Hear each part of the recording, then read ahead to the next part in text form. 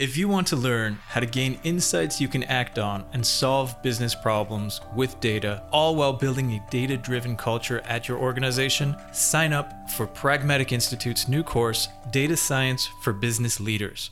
Find out more at pragmaticinstitute.com/data.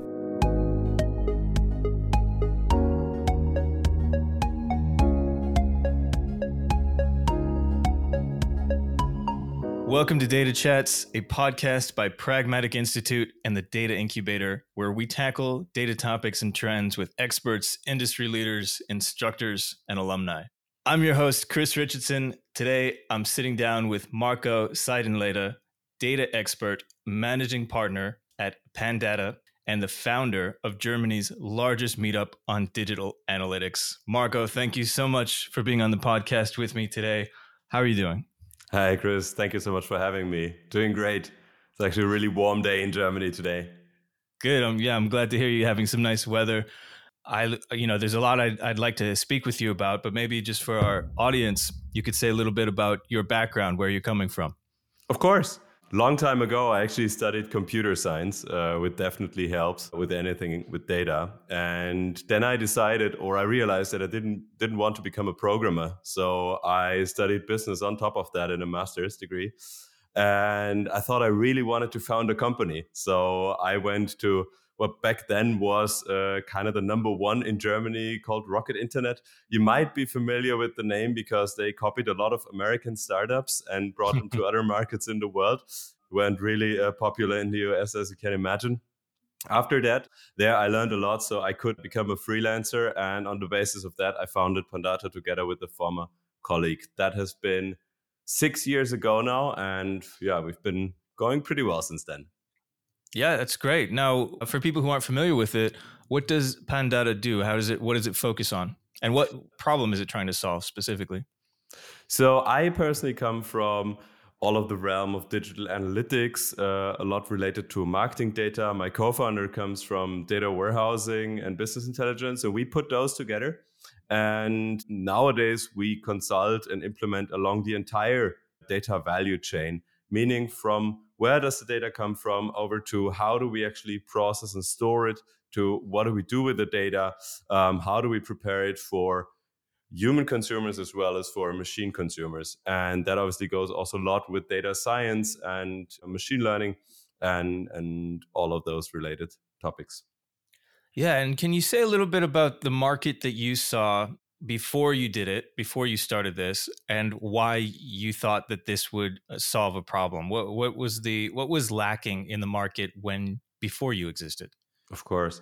What we realized is a few years ago that there was what I would call the AI craze. There were a lot of data companies who were just selling essentially hot air, in my opinion, because everybody wanted to do something with data. Everybody they had to do something with data. And companies were capitalizing on this, and we didn't like that. Consultants were really taking advantage of the lack of knowledge in the market, and we wanted to change that. What we were trying to do was to be the authentic and trustworthy company. I know everybody would probably say that of themselves, but we really didn't want to be another company that just makes money off people thinking they now need the next AI solution or the next big thing.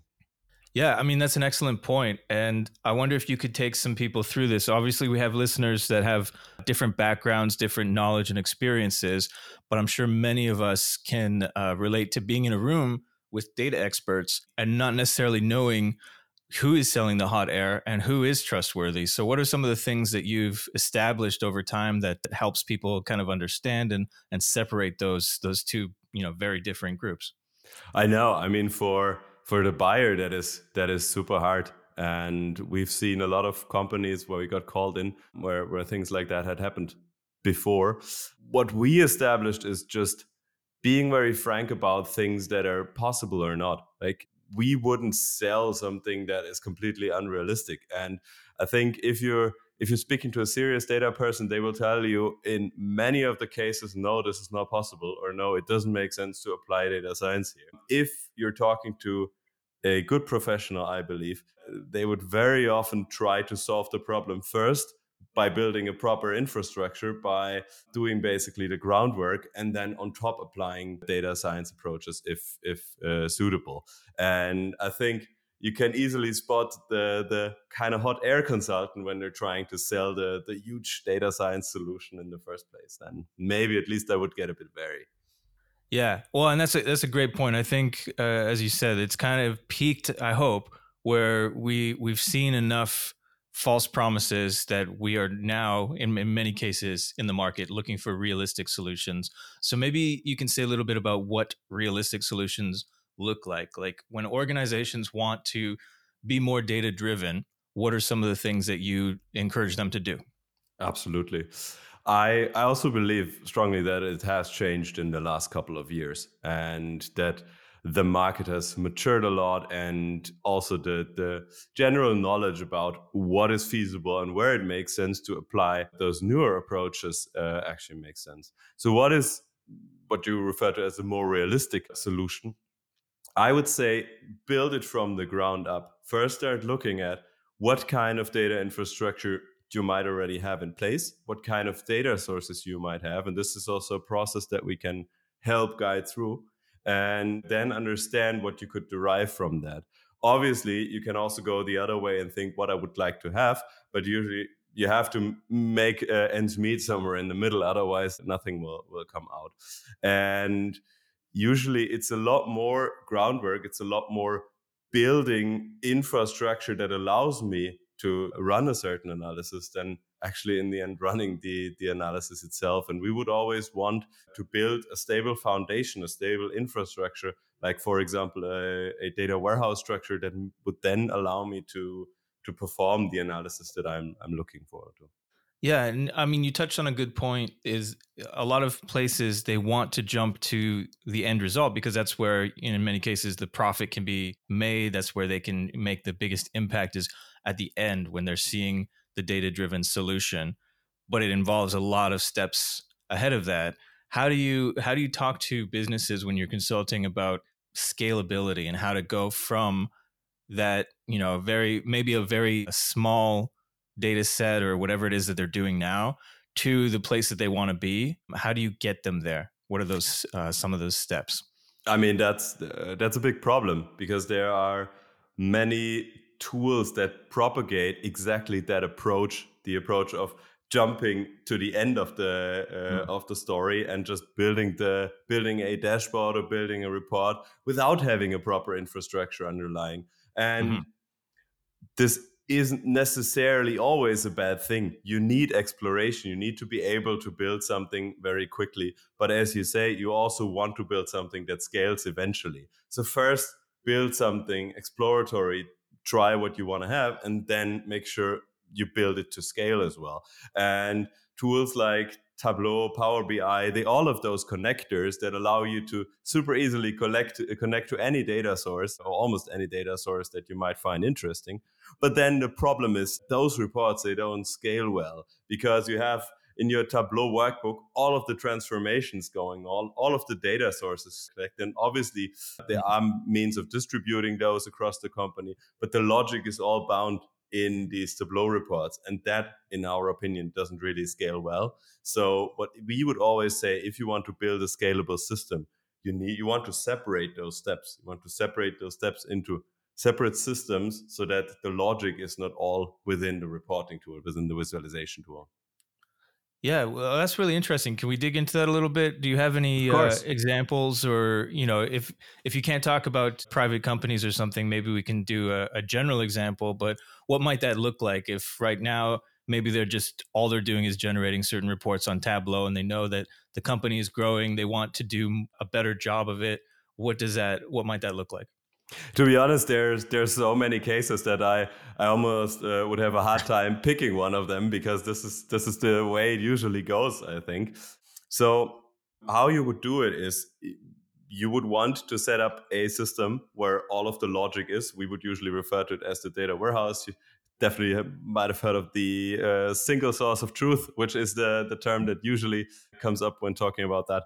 And you would want to have your data all be merged, all be aggregated in that one database. And I would always try to make that an open system. We would usually work with something like BigQuery, or now we see a lot of people migrating to Snowflake. But this can also be just a Postgres database that you host somewhere yourself.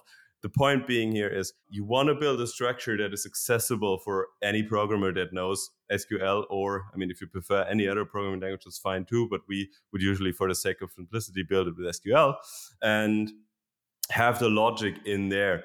And then this will allow you to switch the visualization tool as you like, and to switch the other components around that as you like. But you don't have this huge lock-in effect, which can lead to huge problems down the line once you are not satisfied with the tool anymore, or you realize that the tool doesn't connect to a specific data source that you might need, but you have all your data in there. And if you at one point decide to switch databases, like now we see a lot of our clients moving from BigQuery to Snowflake, because for some of them BigQuery got really expensive. You can just take your data and go there without any problem, because they're almost 100% compatible to one another.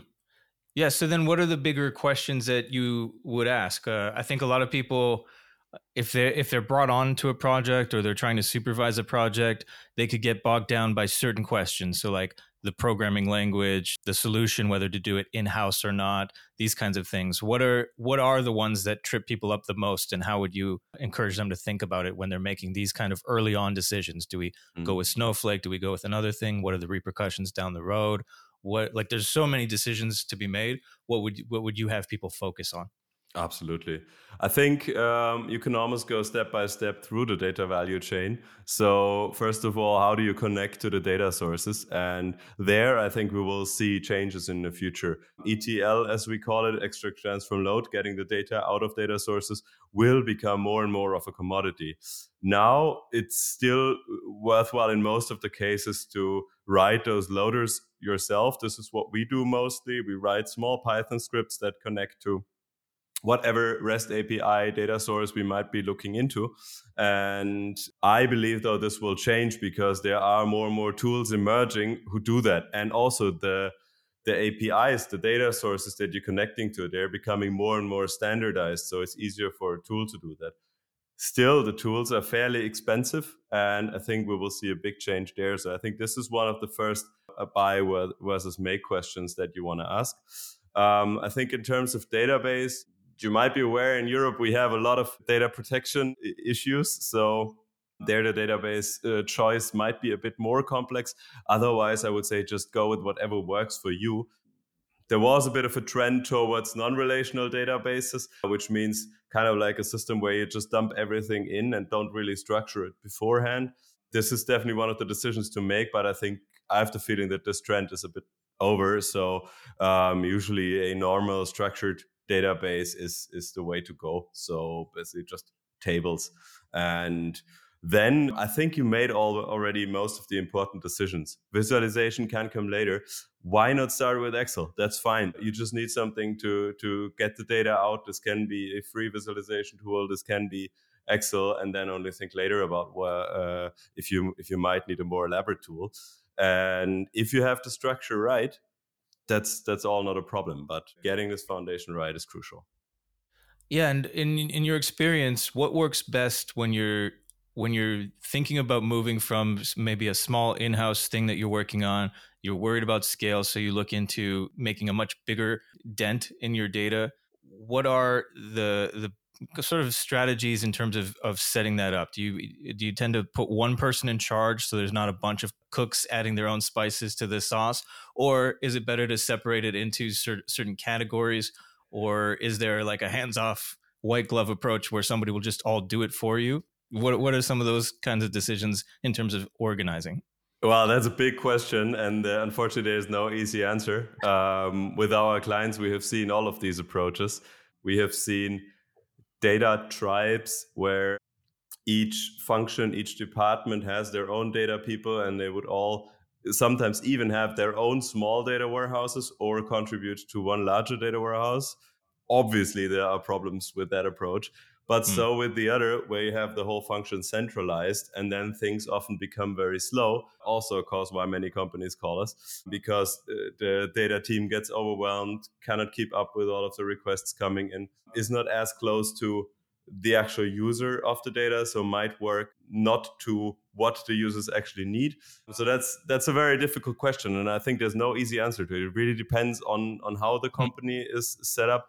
I personally would probably go for a mixed approach. I would want a centralized data team that takes care of making sure the infrastructure is stable and general guidelines are being followed. But I would have probably data people who work as internal consultants kind of within the departments to make sure all of the requirements get properly translated to the data team. I guess this is how we go about it. Yeah. Well, and you're right. I think a lot of us would love it if there was just a button we could press, but it's always unique to the organization and their needs. On the other hand, my view might be biased because companies usually call us when things don't go well. So yeah. So, well, I guess you get to, let me jump into that then. You get to see a lot of maybe struggling is not the right word, but people who are not doing data the way that they want to, or the way that they envisioned it. What are some of those key mistakes that they may have made before they call you? What are some of the things that you've seen that maybe people can avoid if they hear this podcast?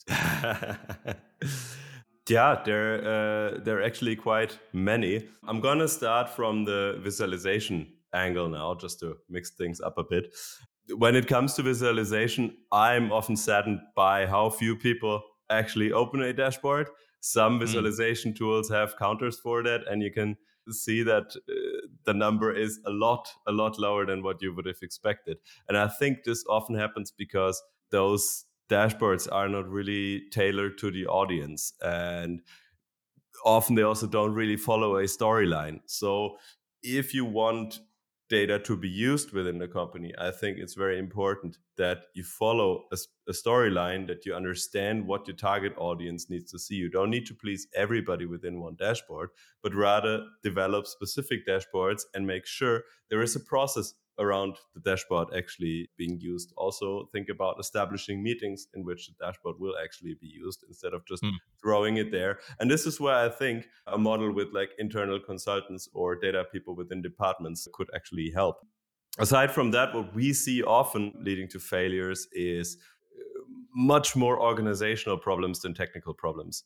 Technical people always want to solve problems with the latest technology. But to be honest, most of the technologies that we have since the last 5, 6, 7 years are good for most of the problems that we still have today. Usually the problem is an organizational one, and a process that is already not good won't be better if you migrate it to a new system. And I think a lot of the data problems that we solve are also process problems and organizational problems.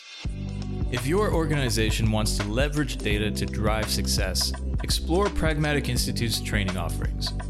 We provide individuals and teams with actionable guidance, hands-on practice, and a business-oriented approach so that they can solve problems and propel decision-making with data. Find out more at pragmaticinstitute.com/data. Yeah, that's an excellent point. I think, in the olden days when people were not so data centric, I think if you were thinking about making an investment in your organization, say buying a new building, you're thinking about, 50, 100 years possibly with that kind of, like, I'm talking about building something, right? Like a campus or something. So these are really long-term questions. You're not going to move your campus once you start building it usually.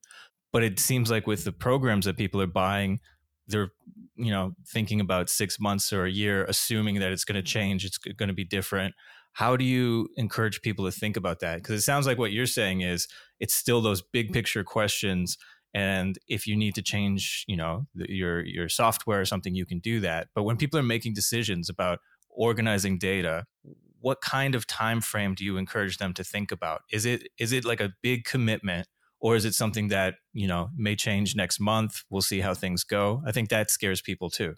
Yeah, I think it will always be an iterative process. And Also, when we build data warehouses, we don't build them to last for the next 20 years. That's just not possible.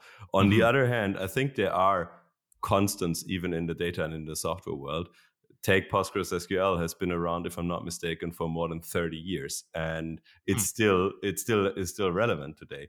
And I think it's important to stick to the concepts that have been around for a while and not necessarily jump on every new tool that just came out, even though obviously it might make sense to look into those and to make sure that you don't miss the latest developments. But I think if you follow a technologically open approach, that is not a big deal, because then we will always be able to translate the learnings that you have within your iterative approach to the next technology that might come. We see that now. I talked about many people going from Google BigQuery to Snowflake. That is possible because they have all of their data within a already open database, so they can easily migrate to another one. While the people who a while ago, you might remember a few years ago, there was the Hadoop craze where everybody decided they needed a Hadoop cluster, which they usually ran at like 10% capacity or so. Absolutely useless, but adds a lot of overhead on how you actually work with the data. Those people have a big problem because there is no compatibility between those SQL or SQL-like databases and something a lot more complex and very different like Hadoop.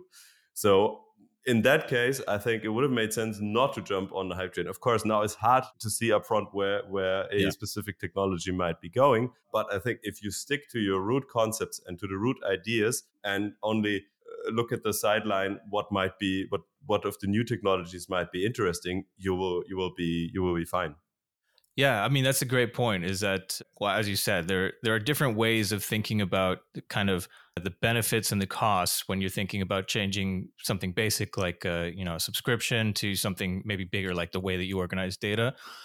What are the ways that you encourage people to think about return on investment? Or if you want to think about it in a different way, the money that people are spending on data projects, on organizing data, and the money that they hope to make or the benefits that they hope to receive, how do you encourage people to think about that when they're weighing their decisions?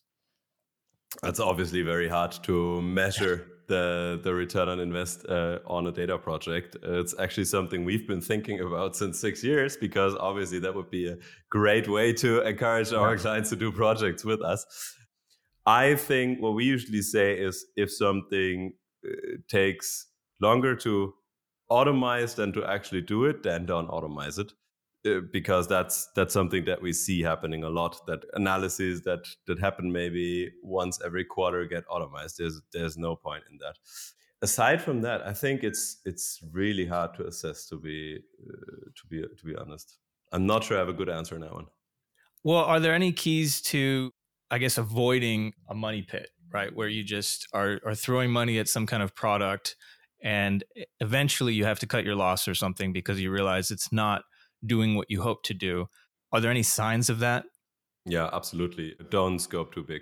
That's the number one cause, in my opinion. We see huge projects which never finish for exactly that cause, and rather go with the small use case and make sure you get this one end to end. So you get this one from data gathering to data delivery, and only for a very small narrow use case, and then expand on that. And don't try to build the massive thing that can do everything at once. Yeah, I think that's a good point. I've heard many stories of people, just trying to do a huge ambitious project like AI in general, I guess, right? Like trying to just introduce AI or something, and then it just doesn't happen by the time you want it to roll out. I mean, AI for sure. It's already when introducing AI is so general that I get all of the alarms ringing in my head, I would say. So also there, I would say just focus on a specific data set, focus on specific features, focus on a specific case, know your customers, know your user, know what you want to do with it, and it's much more likely that the project is going to succeed. Yeah. What have you learned in your time working as a consultant, doing this kind of work Are there changes along the way that maybe, some of your first projects, when you think about them to now, things have changed, things have gone in a different direction, just in terms of the market or in terms of the solutions that you're offering? What's changed in your experience over the last few years doing this? Hmm. Well, so one thing that certainly changed is database power. So it's got a lot cheaper, and by now we have the means to do calculations that would have been a lot more costly before. Also, everything related to infrastructure setup got a lot easier. On the other hand, there are some things that might have got even more complex, even though they might look easier. For example, we've seen now with a lot of clients that dbt is a tool that is used a lot for doing transformations within a database, which is great because you can do a lot of things very quickly, but it also hides a lot of the complexity from you. So you might lose track of what's going on. It's much harder. It can be harder to document and all of these things. That's certainly a change that we observed.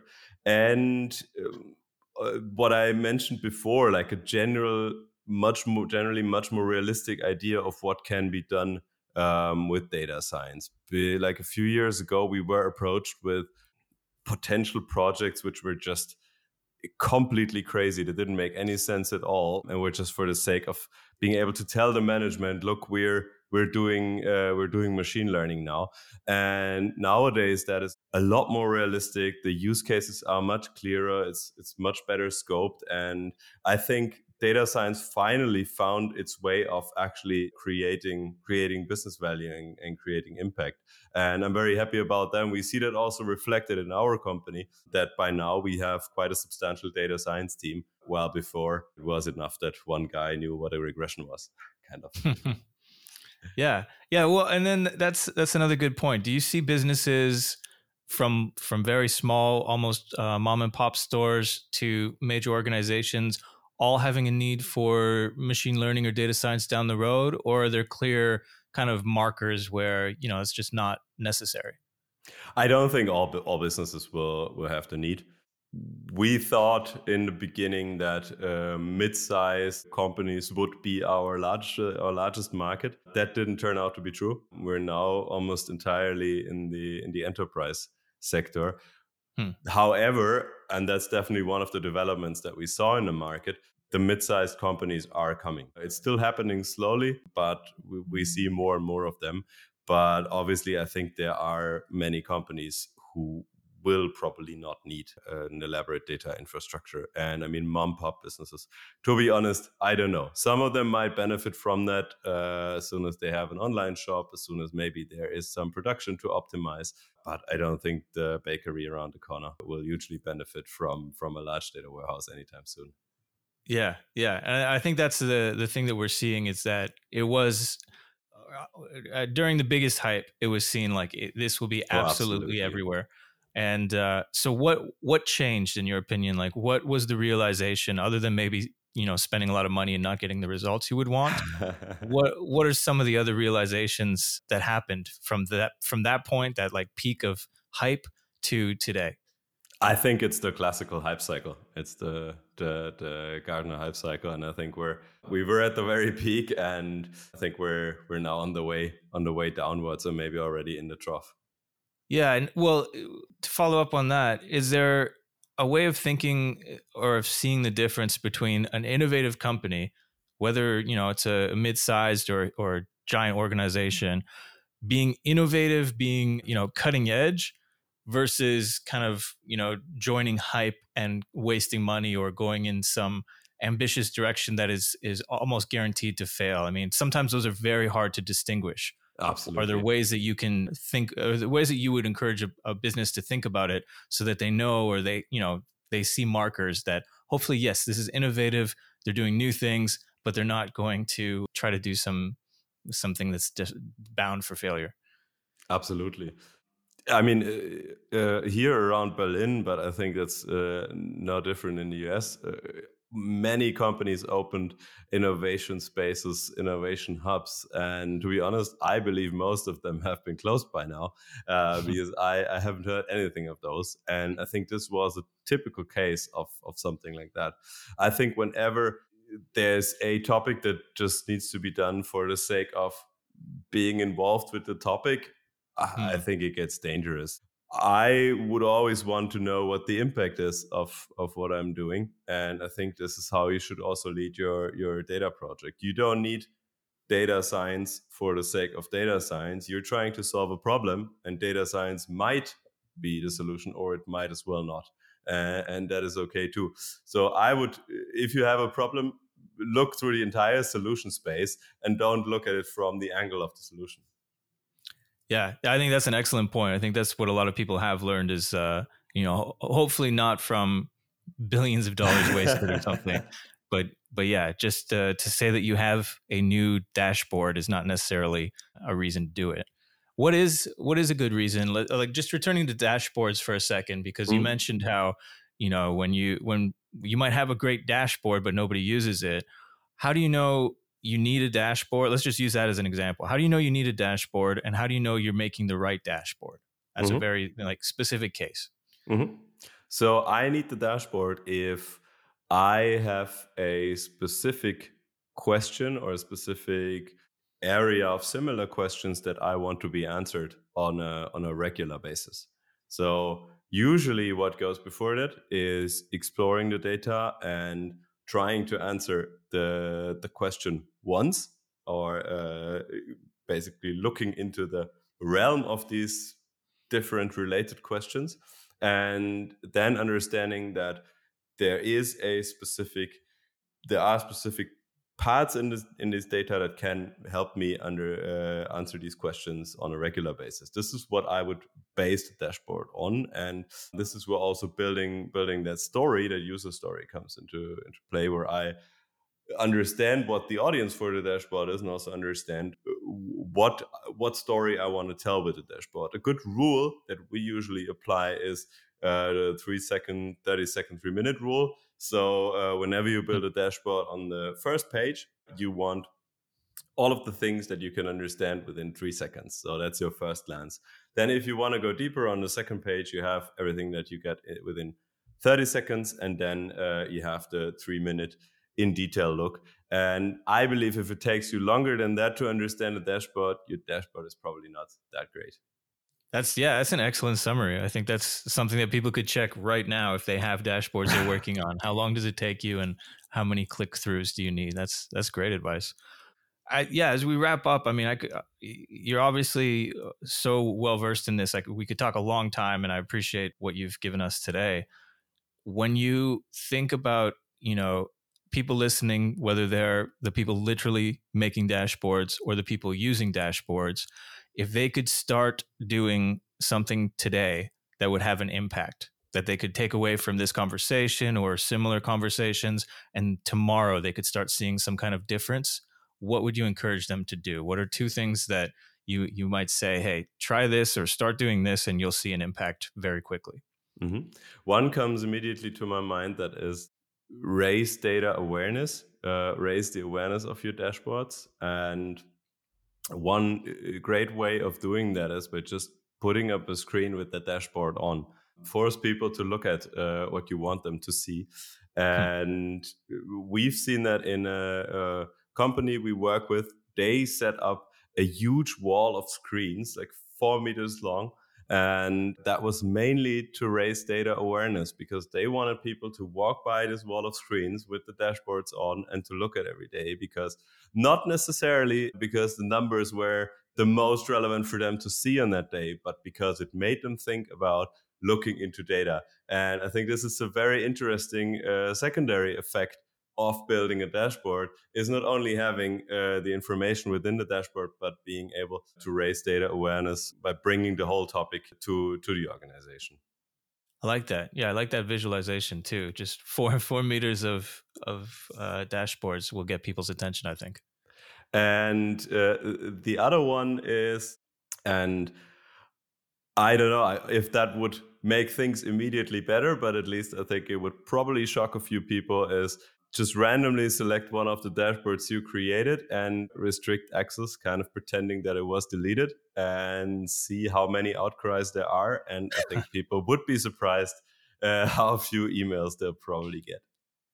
Yeah, I love that. That's kind of like reverse engineering to see what doesn't work, and then you know what's working. I like that. I don't know how many people will be able to do that. Try to do that without getting fired, but that's a great point. Um, yeah. So we didn't mention. Well, I mean, I mentioned it at the beginning, but you're the founder of Germany's largest meetup on digital analytics, and which makes me want to know if people want to follow you, maybe on social media, or if they want to potentially join a meetup. How do Mhm. people follow you, get in contact with you? Absolutely. So the best way to follow is on LinkedIn, either my personal profile or also our company profile, Pandata. And for the meetup, follow the Datadoc community. So that's data and DOCK, like the doc. Cool, great. Well, I have enjoyed talking to you. We got some good ideas, I think, from different angles about how to improve organizational data. Marco, I just want to thank you so much for talking to Data Chats today. Thank you so much for having me, Chris. That was great fun.